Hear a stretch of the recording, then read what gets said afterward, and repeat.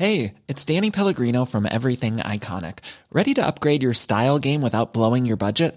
Check out Quince. They've got all the good stuff, shirts and polos, activewear, and fine leather goods, all at 50 to 80% less than other high-end brands. And the best part? They're all about safe, ethical, and responsible manufacturing. Get that luxury vibe without the luxury price tag. Hit up quince.com/upgrade for free shipping and 365-day returns on your next order. That's quince.com/upgrade. Many of us have those stubborn pounds that seem impossible to lose, no matter how good we eat or how hard we work out. My solution is PlushCare. PlushCare is a leading telehealth provider with doctors who are there for you day and night to partner with you in your weight loss journey. They can prescribe FDA-approved weight loss medications like Wegovy and Zepbound for those who qualify. Plus, they accept most insurance plans. To get started, visit plushcare.com/weightloss. That's plushcare.com/weightloss.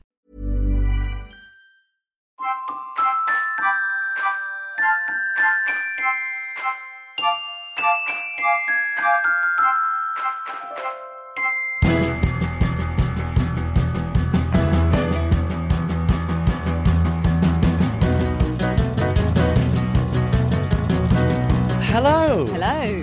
Lovely to see you again. You too. We socialised. We did on the weekend. Came round to your house. Mm-hmm. It was great. Was it? Just checking. Was it? Well, do you not think it was? No, but I'm just checking that you thought it was okay. I think you think we outstayed our welcome. No, you could have stayed longer. I was just on my own with Rudy. Like, you could have stayed the night if you wanted to. I'd been fine with that. There was one point at which you put out a big bowl of crisps. Yeah. And I said to you, what flavour are the crisps in this bowl? And disappointingly, you said they are, what flavour were Paprika. they? Paprika. Paprika. Because I thought you'd mix different crisp flavours together in the same bowl. And I was so excited at the prospect that you might have done that so that it would give me something to talk about on the podcast and tease you about. I'm not a Philistine. I know not to mix crisp Oh, it flavours would have been up. so Come on. great. I know. I just wanted to compliment you as well on something. Go on. I wanted to compliment you on that lovely bowl of boiled potatoes that you put out. I knew you were going to mention that. What? No. I thought it was. Why are you laughing like I'm saying a bad thing? Because why are you assuming that I'm going to say something negative? I'm actually going to compliment you. Okay, keep going. I'm going to compliment you. It's going to be backhanded. That's what it is. Keep going. I'm listening. A lot of people would have felt pressure to put maybe some Here butter, it comes. some salt, Here it comes. maybe a herb like dill or mint on those potatoes, but I thought it was really lovely that our relationship is so comfortable that you thought it was okay to just put out some potatoes boiled in the skins with no accoutrement Two in things. there. Two things. Yeah. One of which you know. What? My fridge was broken. I had no fridge. It arrived that day. I had to wait 4 to 6 hours for the gases to settle. I know that, but you did have a cool box on the go. Yeah, but I didn't buy any butter. I forgot to buy butter. Olive I oil. did. Mint, Yeah, but the kids don't salt. want olive oil all over the potatoes, do they? They're like a plain potato. Anyway, I was going to get the mayonnaise out. This is honestly what's going to happen. I walked into the garden. I heard you say these words to your wife. And then looking back, you're being sarcastic. You went, isn't it nice just to have like a simple plain potato? And I thought, oh, well, I'll put the mayonnaise back then. He's enjoying it. He doesn't want anything on it. Those two things combined meant that you were served a plain potato. But there was other things as well. There was hummus. No. I know there was, and it was. What I liked about it as well is, like, I've often wondered what would it be like to be in a Russian gulag. Like, what would it be like? The food they would serve in somewhere like that. My fridge was broken. No, it was nice. It was nice. I really had a. I don't think I was being sarcastic to Sarah. I think I was just like, oh right, saying something. Oh okay. Just saying, you're just commenting on what you're eating. I don't know why I was feeling the need to fill a silence with my wife when there's a lot of silence. We've been married we've been together 10 years. So, also, number 3, I was on my own with Rudy all that day, so I didn't have time for anything fancy. So I had nothing chilled. No. I was very busy, so hence the plain potatoes. But like I said, the things I was describing, like putting some salt out, would have taken an inordinate amount of time. So nobody could expect a mother on her own to be able to put salt next to the potatoes. Olives and aubergine dip. Many things with very strong flavours. Anyway, keep going, carry on. Guacamole. I wanted to ask you something as well. Oh, no, here it comes. I wanted to ask you how Ian Wright's autobiography was. Oh, I don't know. I'm not reading it. But it's next to your bed. No, I bought it for Tom. But it was on your side of the bed because no, that's not no, it must have been your side of the bed because by deductive logic, on the other side of the bed, there was a book called The Life-Changing Magic of Not Giving It an F. You gave that to me. You gave that to me. Did I? You did give it. I mean, admittedly, I asked. I think someone gave it to you, and I went, "Oh, this looks good." And you went, "You can have it." So I went, "Okay." I said, "Okay, I will." I haven't read it yet. I thought if there is somebody I know who isn't ready to embrace the magic of not giving an F. No, but I would like to. Well, sure, you'd like to, but how many pages into that book are you? 5. I need to finish it, don't I? But was it 5 pages 3 months ago and you've not looked at it since? I think you gave it to me about 2 years ago. Right, well, there you sure go. Why it's still there. Oh, I feel a little hoist by my own petard bringing that up now. Yeah. The point remains, though, that's not the book for you. No, I know. I'm glad that I fobbed it off on you. I saw one of Jean's old toys that I fobbed off on you as well, and I hate that toy. It's awful. It's so you literally, I can walk within 3 feet of it, and it just goes. It's so sensitive. Goes within 3 feet of it, and it goes off like. I know. I hate it's it. Awful. I hate it's it. awful. I know exactly why you gave it to me. Exactly. It's like it's this cursed item. And I was so pleased to have it out of my house. But when I gave it to you, it was in the knowledge that it would be cursing you. And I'm thinking who I can give it to, and I'm making plans. Yeah. It's a model helicopter from Thomas the Tank Engine that talks. So annoying. It's deeply, deeply, deeply annoying. But the reason we came round, the reason we were there, is it was a special occasion at Annabelle's house because it was the switching on of your new fridge. Yeah, I'd gone a whole week without a fridge. My old one broke. The new one arrived that day. I worked out the timings and I was able to switch it on at 3 p.m. It's extremely exciting. I've never heard of this before. Yeah, you have to. It's what the guy told me. You can't plug it in. They deliver it, install it, and then he said you can't turn it on for 4 to 6 hours because you've got to let the gases settle. Wow. Yeah. I mean, I don't doubt it. And also, I wouldn't want you to have unsettled gases. No. But I really enjoyed. We did a big countdown. Yeah. And then you switched it on, and then there was a beautiful moment when we got to see your new vegetable crisper, which has a unique feature. Okay. It does. Before I explain what this unique feature is, I would like to point out that I needed to get an exact sized fridge because it's an integrated one. And it was the cheapest one that was the correct size. I did not buy it for this feature. Okay, now I'll tell you what the feature is. It's called Harvest Fresh. And the lights change within the vegetable crisper throughout the day. I think it's blue at night, green in the day and red in the evening. And it imitates the natural cycle of the sun. And it, therefore, logically, keeps your vegetables crisper for longer. Doesn't. Just with coloured lights? Yeah. I mean, I say it doesn't. I haven't tried it yet. Maybe it does, but... I am not a horticulturalist, a farmer. I don't know much about growing vegetables.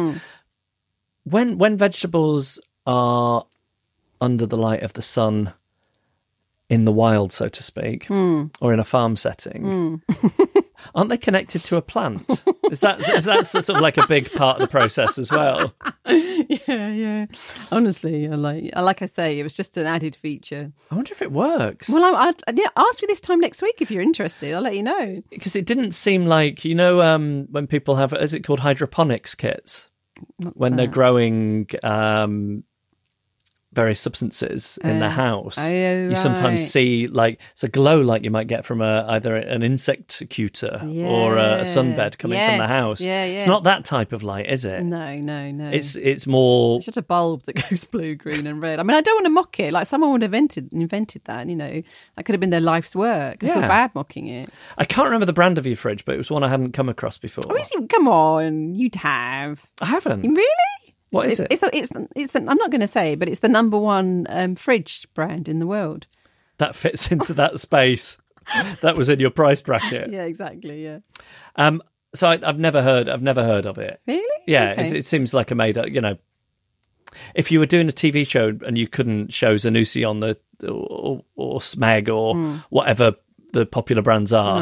Right. But you had to make one up so your fridge looked realistic. It's Right. whatever brand that is. I think it's either Turkish or Bulgarian. Okay. Yeah. Well, Bulgaria, the fridge making capital of the world and all that. Exactly.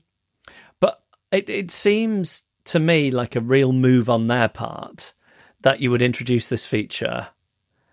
They are either pioneers Yes. who are about to take over the world of refrigeration, Yes. specifically with regards to lighting in the vegetable crisper, or there is a reason you haven't heard of them, and it's their devotion to this kind of feature.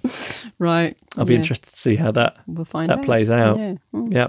Anyway, congratulations. Thank you very much. I'm very happy to have it back. I feel less like I'm living in medieval times now. You know what you should put in your fridge? Oh. Some kind of like butter, even if it's vegan butter, something that would go nicely with boiled potatoes. Yeah.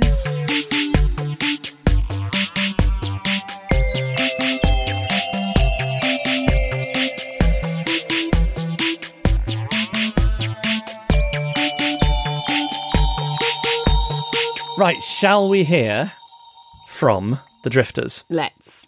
First is from one of our regular contributors, Andy Reynard. Back in 1993, when I was in my early 20s, I won a competition and the prize was to live out a childhood dream. Surely that's a good thing. Wrong. The competition had been run in the local paper and the prize was to take penalties at half-time at Leeds United's last home game of the season, together with some former playing legends. To get on the pitch and kick a ball at the club I'd supported since I was a boy was exciting enough, but the list of players I would be on the pitch with meant I could hardly contain myself. Bobby Collins, Eddie Gray, Peter Lorimer. These were names I had grown up with, and Lorimer had been the hero of my early childhood. As I'm sure Jeff will be keen to tell us, Lorimer is Leeds United's all-time highest goal scorer. That's right. And in the 70s was famed for having the hardest shot in football, once measured at, how many miles per hour, Jeff? Correct, 90. That's right. Yeah. Sorry, I was just converting from kilometres. Of course you were. But they say you should never meet your heroes, don't they? Probably not for the reason I'm about to give, though. Myself and the 4 competition winners were told to assemble in the car park shortly before half-time. One by one, former players would also show up in this area. Mel Zico Sterling was the first to appear, a player who'd only just retired due to an ankle injury.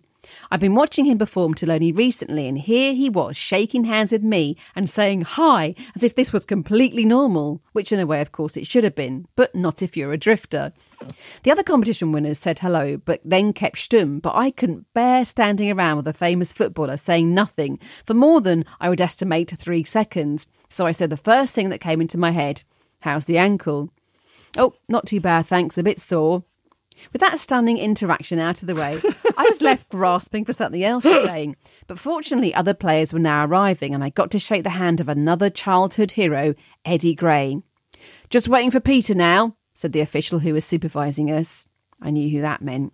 Maybe it was nerves, or perhaps there was a chill in the air, but I pulled my leather jacket around myself and shoved my hands in my pockets. I wasn't keen on the flaps at the top of these pockets, so I always kept these pushed down inside.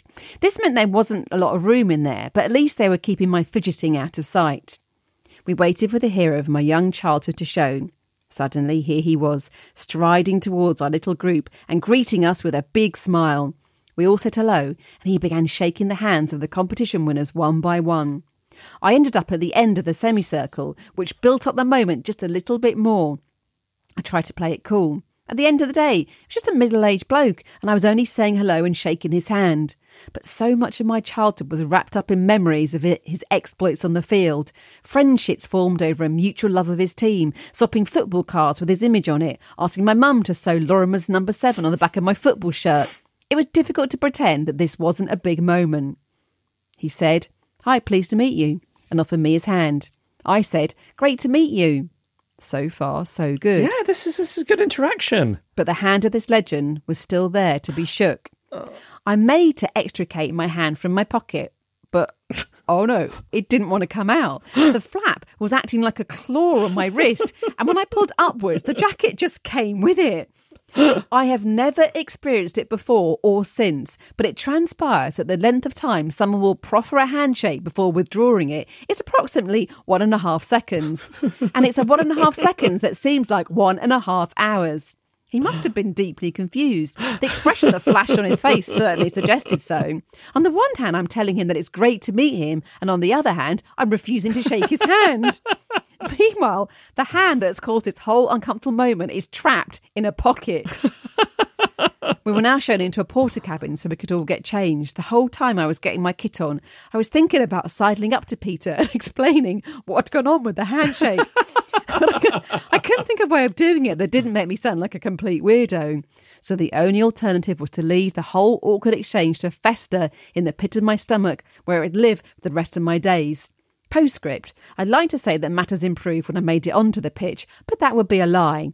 That is a whole sorry tale of its own, though, so part 2 will have to wait for another time. Oh, fantastic. Fantastic. And this is from Steve. Great. I just wanted to say before we moved on to the next one, I once had to... A combination of how poorly it went and the fact it was during my drinking days, me and Pete had to go out onto the ice at a Manchester ice hockey team game. I think they were called the Giants at the 9X Arena. So a big stadium in Manchester. I guess like at half-time, the interval. Right. And shoot a puck into the net. Oh, wow. Really? Yeah. And did you manage it? Here's the thing. That memory has been erased. Oh. And what I don't know is if that memory has been erased because it was so traumatic that I humiliated myself, which I can only imagine is what happened. Like, what I know for definite is it didn't go well. Right, of course not. No. But I just don't know whether I completely missed, fell over. I don't know if people were chanting things insults at me.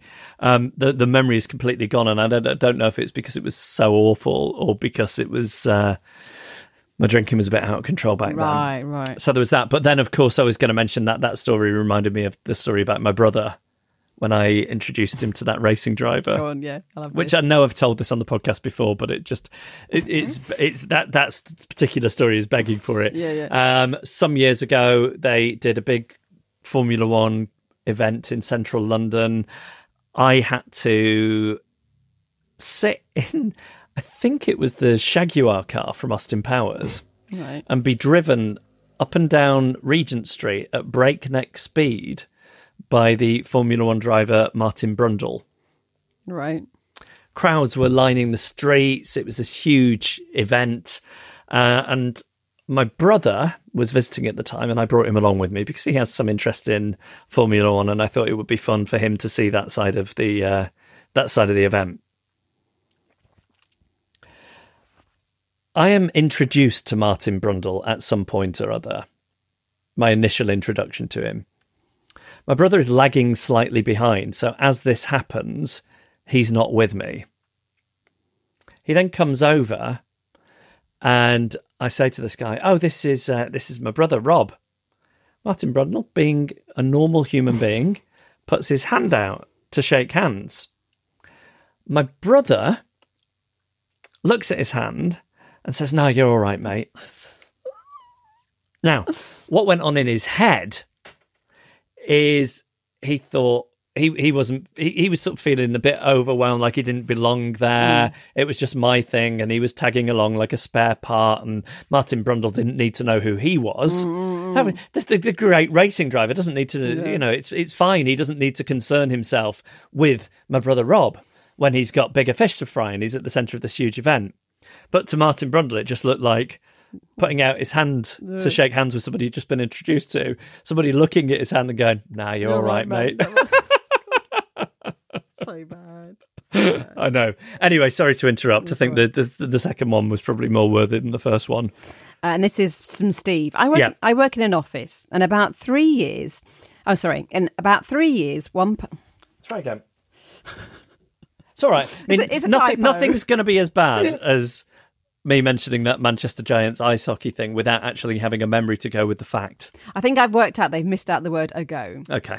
Which I don't know about said, you, but first of all. when this happens for me with listener emails, I always pretend it's my fault, not theirs, because I don't want to humiliate them or shame them. No, for the typo. Steve missed out the word "ago," and he's going to take full responsibility for this. Okay. I work in an office, and about 3 years ago, one person's office was becoming particularly untidy. Books, papers everywhere, Sainsbury's bands, etc. strewn around. One night when I was leaving, I walked towards the office to say goodnight and jokingly said, "Blimey, Chris, this office is a tip. What's going on? Has Gemma kicked you out or something?" In my peripheral vision, I could see another colleague just lower her head into her desk a little. You know what's coming. Oh, God. Actually, Steve, Gemma and I are splitting up and I'm moving out the family home next week into a flat round the corner. Oh, God. 2 seconds of tumbleweed. Sorry to hear that, Chris. In which case, I'll let you off. Embarrassed laughter. Oh, that's fantastic. Please send us your story. And, occasionally we will hear from people who say, I just feel like, the stories are so great on the podcast. Mine wouldn't be good enough. Just think of me launching into that thing there about the Manchester Giants ice hockey. Just think about that. That's how low the bar is, despite the high standard of correspondence from drifters. Please share your story of excruciating social moments. It's hello@adriftpodcast.com. Annabelle. Yes. I am ready for another way in which you are not a fully functioning adult. On Friday, I picked my son up from preschool. Outside his preschool is a large area of grass where he likes to run around after preschool because the previous 6 hours of running around isn't enough to satisfy his running around needs. They love running around, don't they? They love a run around. Run around. Yeah. Why don't they bring that back? I don't have lots of reasons. Well, I know sure. Mike Reid is no longer with us. Yeah. Probably some other reasons as well. I don't know. I think those shows are a bit out of fashion, aren't they? I don't know. Yeah, but there's no such thing as there are no new ideas. Right. And somebody said to me with regards to music recently, I thought it was quite wise, that what connected that music with a young person, the magic that's inherent in it is still there. You've just got to figure out how to mine it and connect it to a new generation. Well, TV producers the same listening. Applies to Runaround. Yeah, do something with it. Trying to think who is the modern equivalent of Mike Reid. Oh, don't ask me. I don't know who the modern equivalent of anybody is, really. No. We'll just have to leave that. Yeah, okay. Okay, so by this grass, there are some benches that belong to a sports social club. It's a members-only situation. So Rudy is running around with his friend and I'm talking to his friend's mum. Don't worry, I haven't made friends with another preschool mum. Nearly a year in, I'm still at the awkward smile with the eyes and that's it. This mum also happens to be my neighbour and her son's the same age as mine, so we were friends already. Just wanted to clear that up. Now, we weren't sitting on the benches, but we had both put a bag on the benches. There are about 6 benches in total, all with tables, and it's very important to note that they are all empty. There is not a person in sight. And then the man who runs the social club comes out and says to us very tersely, while nodding quite aggressively towards our bags, "You need to leave those benches free for customers." Now, in terms of a leaving bags on an empty seat situation, we are a very, very long way away from the time that I was on a busy tube train and all seats were taken and lots of people were standing. And when the person next to me got up, a man about 4 or 5 people away threw his bag over the heads of everyone else onto the newly vacant seat to bagsy it and then pushed past everyone else and sat down. We are a very, very long way from that. Very long way. But anyway, we do what any normal person would do and we say, "Oh, sorry," and we move our bags. But I don't think what happens next in my head is normal. I'm immediately incensed, and in the intervening 3 days, here's the various fates that have befallen that man. After he went back inside, he received a call from HMRC letting me know that he was facing a tax audit and they discover he's been fiddling the books and he gets fired. After he goes back inside, he receives a surprise inspection from Health and Safety and they discover mice, rat, cockroach and pigeon droppings under the fridge and he's shut down for months. After he goes back inside, Tom Cruise lands in a helicopter on the field and says to me, "Do you know anywhere I can get a drink round here? Ideally some kind of sports club and I'm willing to pay, upwards of $80,000 for 1 pint." And I say, "Sorry, I don't." And he flies away again. After he goes back inside, the judges for the prestigious best sports club in the world, social club in the world competition, pull up in an unmarked van and notice me and my friend and say, "This sports club is in the running to win the £1 million prize, but they need to know how friendly the management are." And I say, "Well, I find him very terse, actually." And they look disappointed and then nod sadly and they speed off in their unmarked van.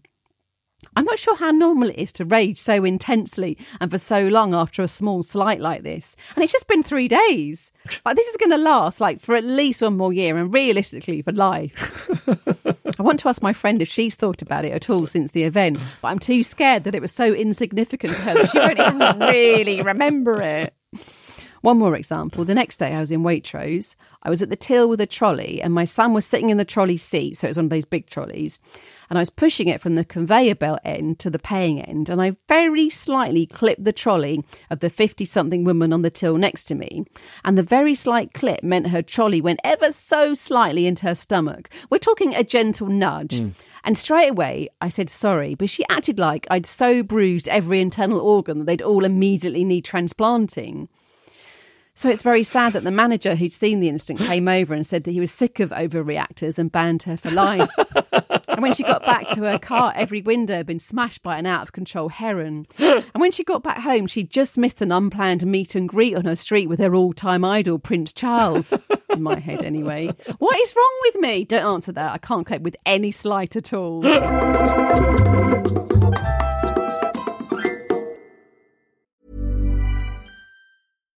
Wow. Nice. Yeah. What you're hearing are the sounds of people everywhere putting on Bombas socks, underwear, and T-shirts made from absurdly soft materials that feel like plush clouds. Yeah, that plush. And the best part? For every item you purchase, Bombas donates another to someone facing homelessness. Bombas. Big comfort for everyone. Go to bombas.com/ACAST and use code ACAST for 20% off your first purchase. That's bombas.com/ACAST. Code ACAST.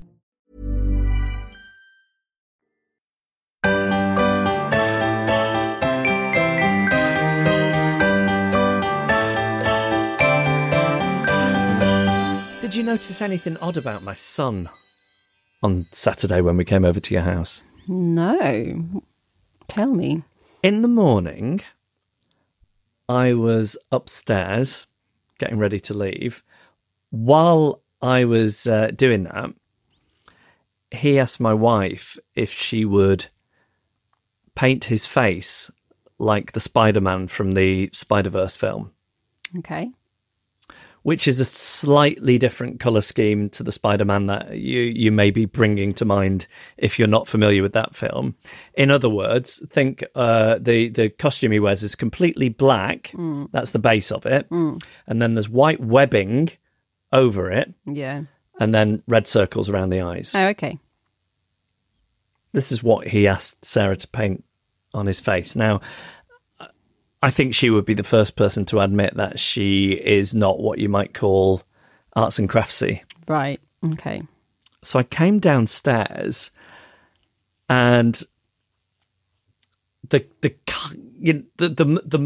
kindest interpretation of what she'd done was that he looked like a coal miner wearing enormous glasses.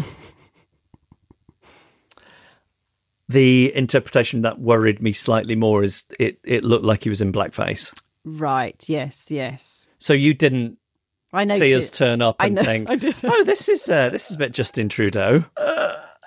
Obviously, yes, I did notice it, and I thought maybe it was supposed to be an animal or something. I thought like he'd gone to when you go to fairs and they do face painting. I thought he'd gone to like someone like a knockoff face painter, like someone who wasn't. Hang on, you thought somebody had charged money for that? But somebody who shouldn't have been doing right, it. should have had their license. Makes you think, I don't know if there are licenses required, but that made me think, it probably should be quite heavily regulated. Yeah. It was more like someone had scribbled quite intensely on his face. Well, that's what happened. Yeah. It looked like he'd done it himself, I think it's fair to say. Yeah, it did. Okay. It did. Yeah. But you didn't think, I didn't know your son was an Al Jolson fan. It didn't help that he was wearing sunglasses when he turned up, so I didn't see the red rings. Yeah. I just saw the black. Yeah. That didn't help at all. It wasn't. Or to the people on your journey to my house, I imagine. Well, we went to he and I went to the local shops after we got back, and I was quite worried about what it looked like. Not worried enough to put in the elbow grease of wiping it off. Yeah, because it is a bugger to get off face paint. We went to we went to this. This is going somewhere, I promise. It sounds boring, and it is boring, but it's going somewhere. We went to buy a bicycle pump from the local shop near us, and on the way there, we passed the 24-hour shop that we quite often go in to buy groceries. And there is a homeless woman who is often outside that shop that I will often stop and have a chat with, and Jean is very friendly with her as well, and we just have a nice chat with her with some frequency. So we see her on Saturday, and as we're approaching, she says, "Oh, hello, he's getting big, isn't he?" She's talking about Jean, not me. She's saying that about Jean to me, not the other way around. And I say, "God, he is." Yeah. She doesn't mention the face paint, which is good. And I say, "How are you?" And she says, "Oh, I'm just having an awful day. I mean, I've been out for hours. I've, hardly got any money together. I don't know that I'm going to be able to get into a hostel tonight. People don't carry cash anymore," which is true. I mean, I don't carry cash almost ever, really. And she said, and one person said they were going to go into the shop and use the cash machine in there and give me 20 quid, which would, get me in a hostel. I'd have enough then to go in for 2 nights. And they went in and there was a £2 charge on the cash machine. So they came out and said, "Oh, I can't because there's a charge." Okay. And she said, "Oh, I don't know what to do. I'm just having an awful day." So I said, "I'm so sorry to hear that. I've not got cash on me either, but I'll see you on the way back. See you on the way back." So then as I'm saying that, I think I know what I'm going to do. I'm going to go to a cash machine. I'm going to get a £20. I'm not saying this to sound like a hero, as hopefully will become apparent. So then after we go to the bike shop, I say to Jen, "Oh, we have to go to the cash machine." She said, "What for?" I said, "Oh, we have to give our friend, I'd like to give our friend some money." We don't know her name. Right. We've talked to her so often that it would be weird to ask her name. Okay. There's an opportunity, there's a window of opportunity, and we missed it. Yeah. I think after about the 3rd time we had a conversation with her, we should have said, "Oh, by the way, what's your name?" Didn't happen. It would be too weird to ask now. So I explained to him, and I'm trying to think, how can I explain this to a 5-year-old? And what I say is, she needs to get some money together to stay in a hostel tonight, because he knows that she doesn't have a home. That's something that he understands. And he says, "Oh, what's that?" I say, "Well, it's kind of like a hotel, but hotels are expensive, and these are places for people who are down on their luck because it's so expensive, a place like London, and it can just be difficult. It's a place where if you can get a bit of money together, you can pay them for a bed for the night while you get yourself sorted out, if you're having a tough time of it and you've not got much money." And he just seems to grasp that straight away. Okay. Which is wonderful. We then approach her. I've got the money in my hand.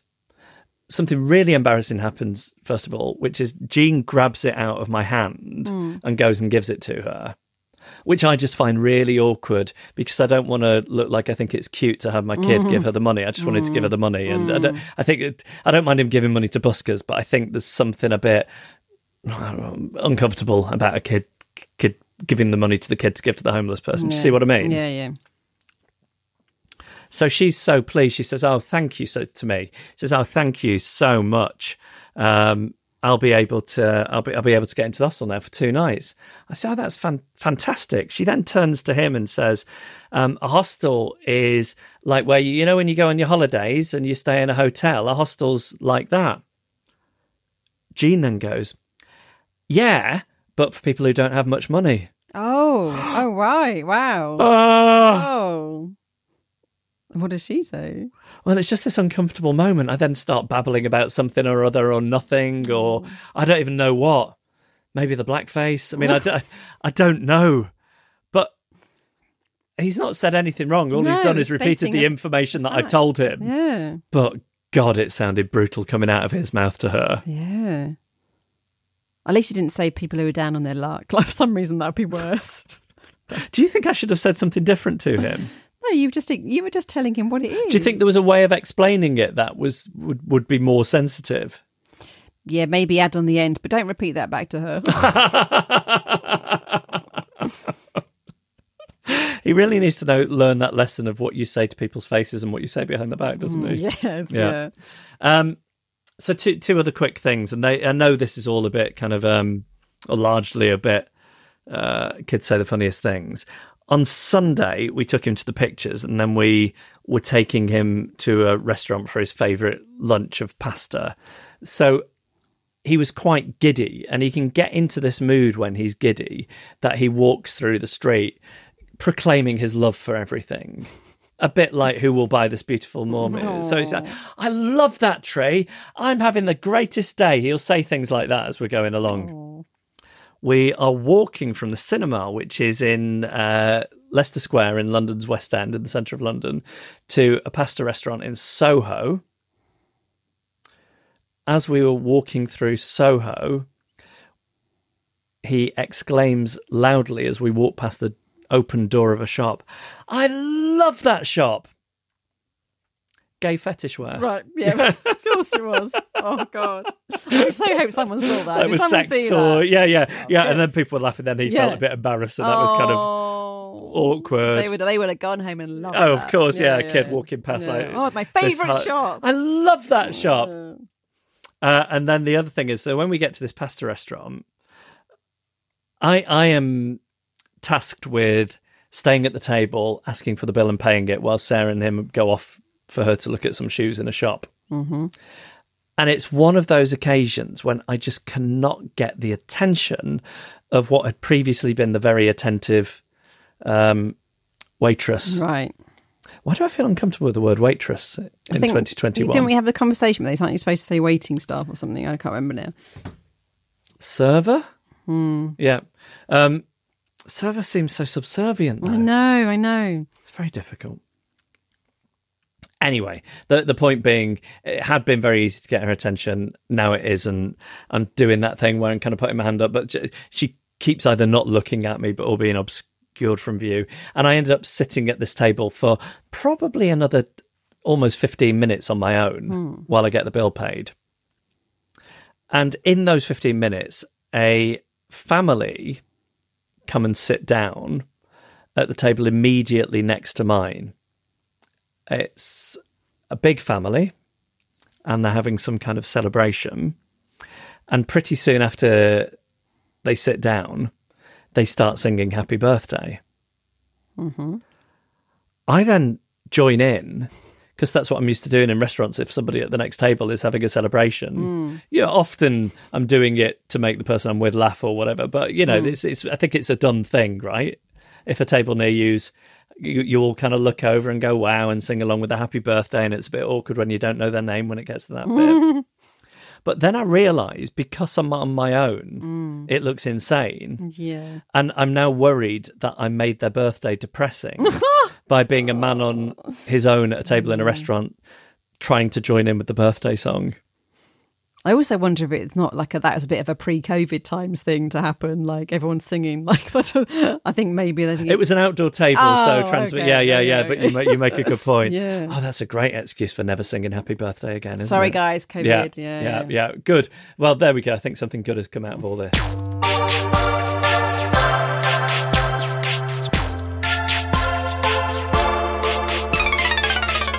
Right, Quandary Corner at the GLAP Clinic here in Problematic. Annabelle. Okay, first one from Ellen, Protector of the Realm. My 30th birthday is at the end of July. I was about to say the July, but she didn't write that. In a very undrift-like move, I've decided to have a birthday party for the first time since I turned 18. About 6 weeks ago, I booked a lovely local independent cafe for the venue, which has a large open patio at the back, for the afternoon of Sunday the 25th of July. The capacity is 50 to 60 people. Currently, restrictions allow mixing outdoors with up to 30 people, so to play it safe, I invited that many. My plan was to wait and see what happened with the planned easings of restrictions on the 21st of June, and at that point, if it was then an option, send invitations out to the rest of the people on my invite list. As you well know, so-called Freedom Day has been pushed back to the 19th of July, and there has been some suggestions recently that it may end up going back even later, or there may only be a partial further easing. As of now, I'm still at 30 party invitees. My question is, should I assume that by the 25th of July, meeting with any number of people outdoors will be allowed and send out my remaining invites with a month's notice?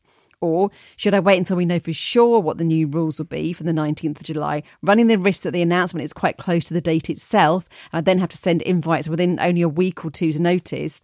Or do I just play it safe and leave it at 30? On the one hand, it's been so long since I've seen my family and friends that I think it'd be really lovely to get everyone together to celebrate my birthday. Plus, the more people there, the less the social pressure there would be for me to spend a significant amount of time with each attendee, plus more presents. On the other hand, if I do invite more people and then the easing of restrictions is pushed back again, I would then have to uninvite them, which frankly sounds like the single most excruciating thing I can ever imagine having to do. Your help would be very much appreciated. Oh, this is really difficult. So as I was listening to it, I thought, why would you want a party with more than 30 people at it?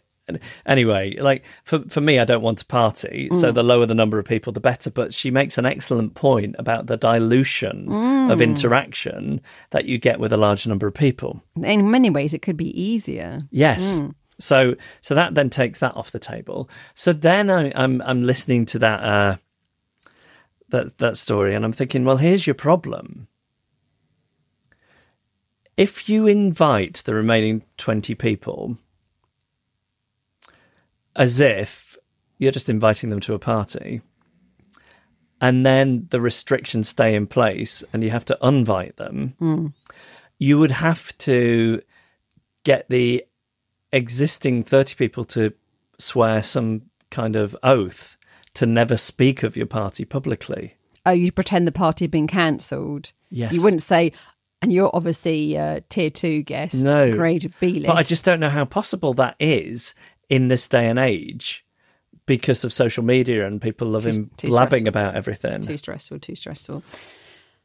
I think either you take the risk and then you just have to cancel the whole thing if it doesn't pan out, or you stick to 30. I can't think of any other solution. Because, you can't admit to the people who can't come anymore. Or you could set up some kind of rota. You're allowed to do that. Like, you can come between 3 and 5 and 5. And then you could say, well, I've changed. This is it. So you tell your A-listers the parties between 3 and 5. You tell your B-listers the parties between 5 and 7. And then if the restrictions change, you can email everyone saying, sorry, I've got the timings wrong. Did I say 3 till 5? I meant 3 till 7. Annabelle, that's genius. Well, 2 sittings. Like turn into, I think that's great. A shift system. Yeah, and then no one really know whether, and you could mix up the A's and B's, so no one really know whether they're A list or B list. But you could even be honest about it. You could say, here's the thing. I've got, because I don't know what's going on with restrictions, I'm putting in a preemptive shift system. Where half the people can come between these hours and the other half can come between these hours. If, however, the restrictions are lifted, then it's a free-for-all and come whenever. I actually think we have come up with a good solution. This is brilliant. I think we've done it. This is so good. But I'm almost listening to it and thinking, I think all parties should operate on that shift system. The difficulty comes at the end of the first shift. People... and whether the venue would allow it, but it's people not finishing their drinks, turfing them out. Maybe you could have like a half an hour window, like, say, like children's parties. They're built in like an hour's clean up time before the next party starts. Yeah. So you do like 3 till 5 and then 5:30 till 7:30, something like that. You must have. I bet one of your friends is the sort of person who would love ushering people out, yelling at them. Yeah, this is great. Yeah, okay. Well, I hope that works. What a privilege to see your brain at work. Okay. Right, next one. This is from Nathaniel. Yesterday, my 7-year-old daughter went to a friend's house to help celebrate their birthday. One part of that celebration was a McDonald's meal. First of all, I should say my daughter was only meant to be around there for a short time. And even though she asked the mother to let us know she was going to eat there, we were not informed. Not too much of a big deal, I know, but quite inconsiderate. The real problem then occurred as they proceeded to drive to McDonald's in a van with no child seats. My daughter had to put on her own seatbelt, on which she says she only just managed to do before they drove off and that it felt loose.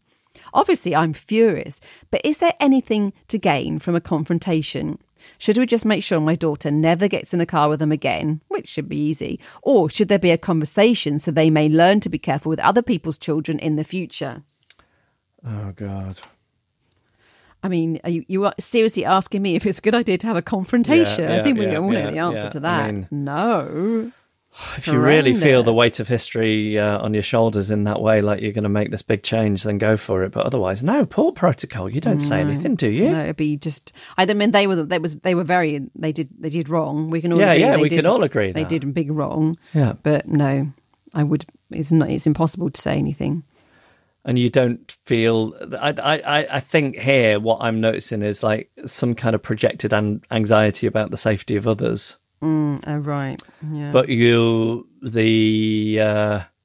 fear of conflict is greater than the potential harm to others' bodies. You could set up a anonymous Gmail account and send them some road safety videos.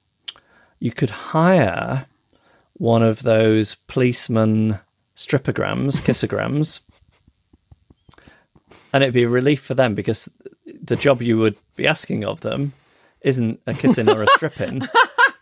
It is to pull this person over and give them a talking to about seatbelts and the like. How convincing, I haven't seen one of these for a long time, how convincing are their uniforms?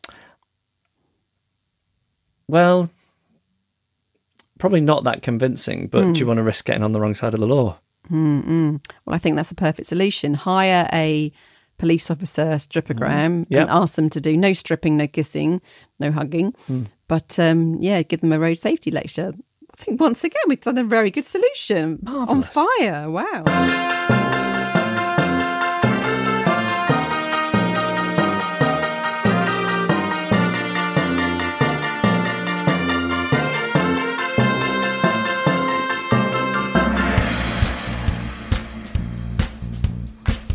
And that was our podcast. Thank you for listening. As ever, if you have a quandary for Quandary Corner, you need to know what the social etiquette is in a situation where you're feeling a little uncomfortable, then you can ask us. You can also share, and we would really like it if you did your story of excruciating social interactions with us, your attempts to pass yourself off as a functional member of the human race, gone awry. The email address is hello@adriftpodcast.com. Thanks to Man and the Echo for the backing music, to Emily Harrison for the incidental music. Kim Rainey designed our artwork. Carla Gowlett took the photos. And I'll finish this week by saying I'm sorry to hear that, Chris. I'll let you off.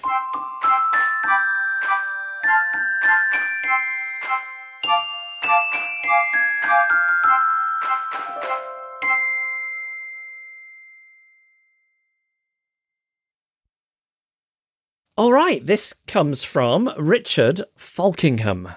That's such a distinguished name. Very solid name, yes, like that. Hi, Jeff and Annabelle. Hi. Hi. I would like to dedicate this podcast to my future self. I've been listening since the radio days. I bought Annabelle's book about 2 years ago, and I've almost finished it. Oof. Good going. It's like War and Peace, that thing. Yeah, isn't it? I'm not a prolific reader, as you might have realised. I've only ever finished a handful of books and dread ever starting a new one, but I am confident of reaching the end. I'm extremely honoured, extremely honoured. You should put that on the jacket of the second edition. Second edition. Anyway, since the radio show finished, I've missed you guys. I did talk my wife into getting tickets for the Hebden Bridge show. She doesn't listen to you, but she did enjoy it. Oh, that's nice. I mean, very nice. I think there was the odd person there who was in a similar situation, and I just felt terrible for them. But she enjoyed it. Wow. Yeah. Hasn't started listening again since, but that's fine. No expectations there. Maybe we've got wider appeal than I suspect. I knew about the podcast, but I'm not great with technology and could never work out how to listen to it. A few months ago, I saw an ad for Spotify, free for 30 days, and after downloading my favourite tunes, I realised I could get your podcast. I started listening to the latest episodes, then went back to episode 1 and started from the beginning. It's like going back in time. Rusty Scruff has been pushed aside now. Rudy is here. I'm hoping Rusty makes a comeback once the baby novelty is worn off. I'm now up to week 35. I'd be surprised if Richard gets this far, but you never know, do you? You never know. When was this sent? I think it was sent in December, so about 6 months ago. Okay. Yeah. That's modest by recent standards, isn't it?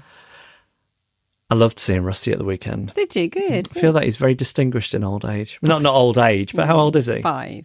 Is he only 5, is he? Yeah, he's just 5. I feel that he's just got a I don't know, like a statesman-like quality to him now. He's grown into himself. Really has.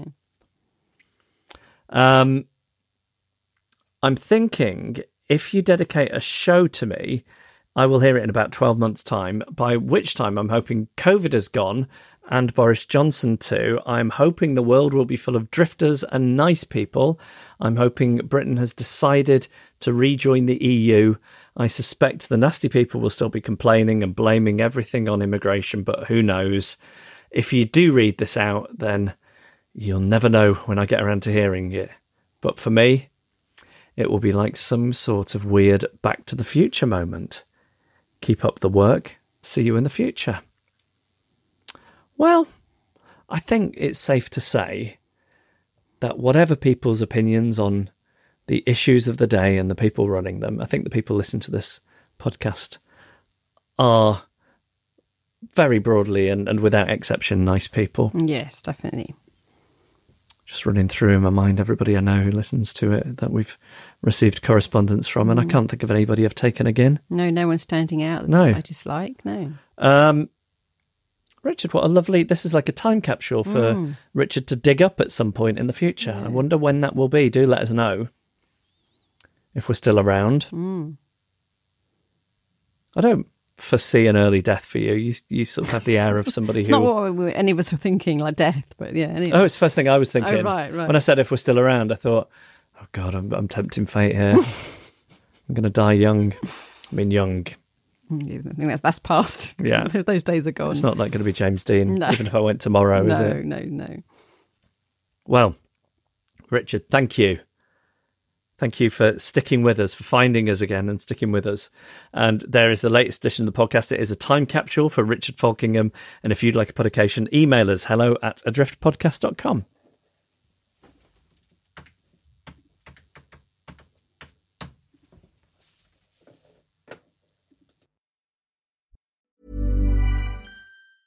Planning for your next trip? Elevate your travel style with Quince. Quince has all the jet-setting essentials you'll want for your next getaway, like European linen, premium luggage options, buttery soft Italian leather bags, and so much more. And is all priced at 50 to 80% less than similar brands. Plus, Quince only works with factories that use safe and ethical manufacturing practices. Pack your bags with high-quality essentials you'll be wearing for vacations to come with Quince. Go to quince.com/pack for free shipping and 365-day returns. Summer's just around the corner, so give your body the care it deserves with Osea's best-selling Undaria Algae Body Oil. Created by infusing Undaria seaweed in barrels of botanical oils, it leaves skin silky, soft, and glowing. Plus, it's clinically proven to improve elasticity and deeply moisturize without feeling greasy. It's safe, clean, vegan skincare. Get 10% off your first order at OseaMalibu.com with code GLOW, plus free shipping on orders over $60.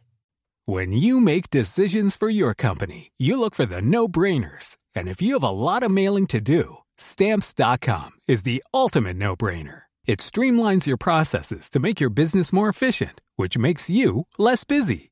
Mail checks, invoices, legal documents, and everything you need to keep your business running with Stamps.com.